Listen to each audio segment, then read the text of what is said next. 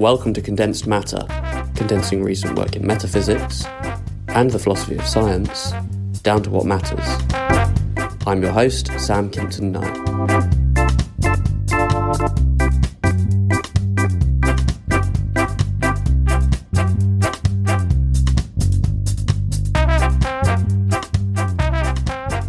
The focus of this episode is Ottavio Bueno and Scott Szalkowski's article, Troubles with Theoretical Virtues, Resisting Theoretical Utility Arguments in Metaphysics, published in Philosophy and Phenomenological Research in 2019. Metaphysics, it seems, is concerned with what there is and how it is. For example, the metaphysician may investigate the existence and nature of minds. Do minds exist in addition to brains? And if so, what are minds like that distinguishes them from physical brains? Descartes, for example, argued that the mental and the physical are two distinct types of substance. Characteristic of the physical is that it is extended in space and time, and characteristic of the mental is that it has no spatial extent and is capable of thought. How do we arbitrate between competing metaphysical theories? For example, how do we decide between Cartesian substance dualism, the view that the mental and the physical are two distinct substances with differing defining features, and physicalism, the view that all substance is physical? A popular answer to this question is that we may appeal to theoretical virtues to arbitrate between competing metaphysical theories. The more theoretically virtuous a theory is, the more likely it is to be true. What are these theoretical virtues? What does it mean to say that some metaphysical theory is theoretically virtuous? Typical examples of theoretical virtues include simplicity. Simpler theories are more virtuous than complex ones. Intuitiveness. Intuitive theories are more virtuous than counterintuitive ones. Explanatory power. A theory is more virtuous the better it is at explaining certain phenomena. And unity. A theory is more virtuous to the extent that it unifies disparate phenomena and integrates with other good theories. So metaphysicians will debate and defend their theories with reference to the theoretical virtues, the underlying idea being that the higher a theory scores with respect to the theoretical virtues, the more likely it is to be true. This methodology is motivated by the idea that metaphysics is continuous with science. Scientists sometimes have to choose between competing theories that are consistent with the empirical data, and it is at this point that they will appeal to such features as simplicity and intuitiveness to decide which theory is more likely to be true. If appeal to theoretical virtues is good enough for science, it ought to be good enough for metaphysics too, or so the thought goes. Bueno and Szalkowski, however, argue that virtuous theories, in the sense just mentioned, are not more likely to be true. In fact, certain episodes from the history of science suggest that scientists would have moved further from the truth if they had sought to maximize the theoretical virtues. An overarching theme that Bueno and Szalkowski are keen to emphasize is that in science and in metaphysics, theoretical virtues have a pragmatic benefit. They tell us something like which theory is easier to work with. Their claim, however, is that pragmatic benefits do not suggest that a theory is more likely to be true. Just because a theory is easier to work with, it does not follow that it tracks objective features of the world. To support their claim that virtuous theories are not more likely to be true, Bueno and Szalkowski consider examples from the history of science, the first of which is the transition from Ptolemaic to Copernican astronomy.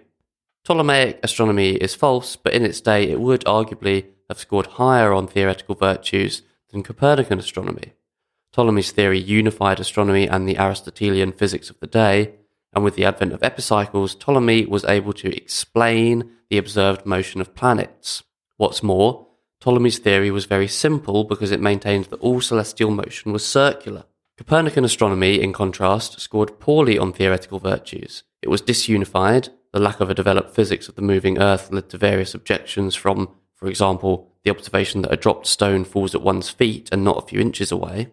Copernican astronomy lacked simplicity because the entire planetary system needed to be reconfigured in a way that went against the dominant Aristotelian physics, and its explanatory power in comparison with Ptolemaic astronomy was compromised by the fact that its main explanatory posit, that the Earth moves around the Sun, enjoyed surprisingly little evidential support at the time.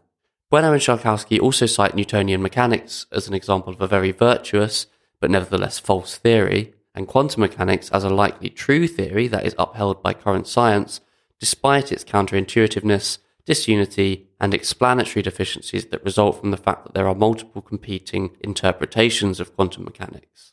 So it seems that being theoretically virtuous is neither necessary nor sufficient for truth. A theory can be true while lacking in theoretical virtue, and a theory can be virtuous without being true.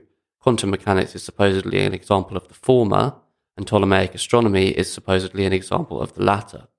Bueno and Tsiolkovsky then move on to attack the very possibility of establishing that a metaphysical theory exhibits certain virtues. The virtue they focus on is explanatoriness.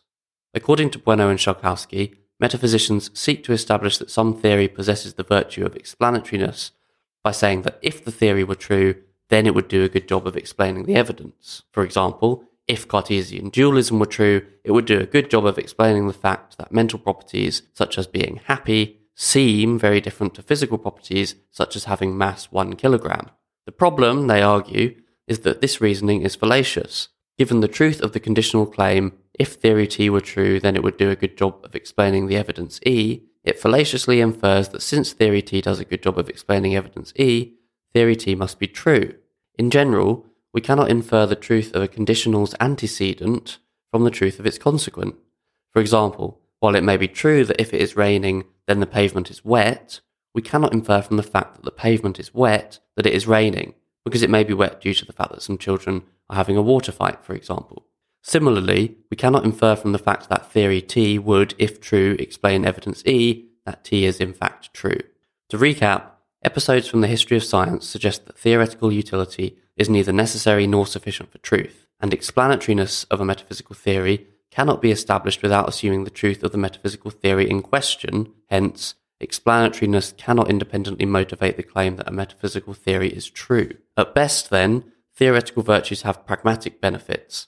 Perhaps virtuous theories are easier or more useful to work with, but pragmatic benefits do not imply truth. I think this paper raises some pressing worries for a certain approach to metaphysics, namely that which maintains that metaphysics is in the business of uncovering objective truths about the world, and which thinks that the best way of doing this is by maximising theoretical virtues, where theoretical virtues may even add up to outweigh empirical evidence. However, I think, and this is contrary to what Bueno and Tsiolkovsky suggest early on, that actually few, if any, metaphysicians really think that theoretical virtues alone could ever add up to outweigh empirical evidence, thus leading the metaphysician to believe in the truth of a theory that is clearly in conflict with empirical data. But furthermore, I think that metaphysicians in fact think that a metaphysical theory need not just be consistent with the empirical data, but is actually better to the extent that it does a better job of accounting for the empirical data. And this is the sense in which metaphysics may be continuous with, or perhaps even just a part of, science. Now, whether doing a better job, whatever that may mean, of accounting for empirical data is truth conducive or not is, arguably, besides the point, if we are interested in the validity of the methodology of metaphysics in particular. This is because science proper is surely also largely concerned with accounting for empirical data in the best way possible, where what counts as best will be settled with reference to theoretical virtues. So if metaphysics is not truth conducive, neither is science. But then there is no problem for metaphysics per se. In fact, there is a venerable tradition of arguing that science does not aim at truth. One key line of argument for this is that scientific theories are systematically underdetermined by empirical evidence. So I think that the real point is that the jury is very much out on the issue of whether our inquiry, call it metaphysical or scientific or whatever, really is truth conducive. If Bueno and Tsiolkovsky want to criticize a certain kind of metaphysician who thinks that their inquiry aims at immutable objective truth, they should also be aware that similar arguments may be levelled at certain scientists who see themselves as doing something similar, since there comes a point in both metaphysics and science where empirical data just cannot settle the finer details of what one ought to believe about the world.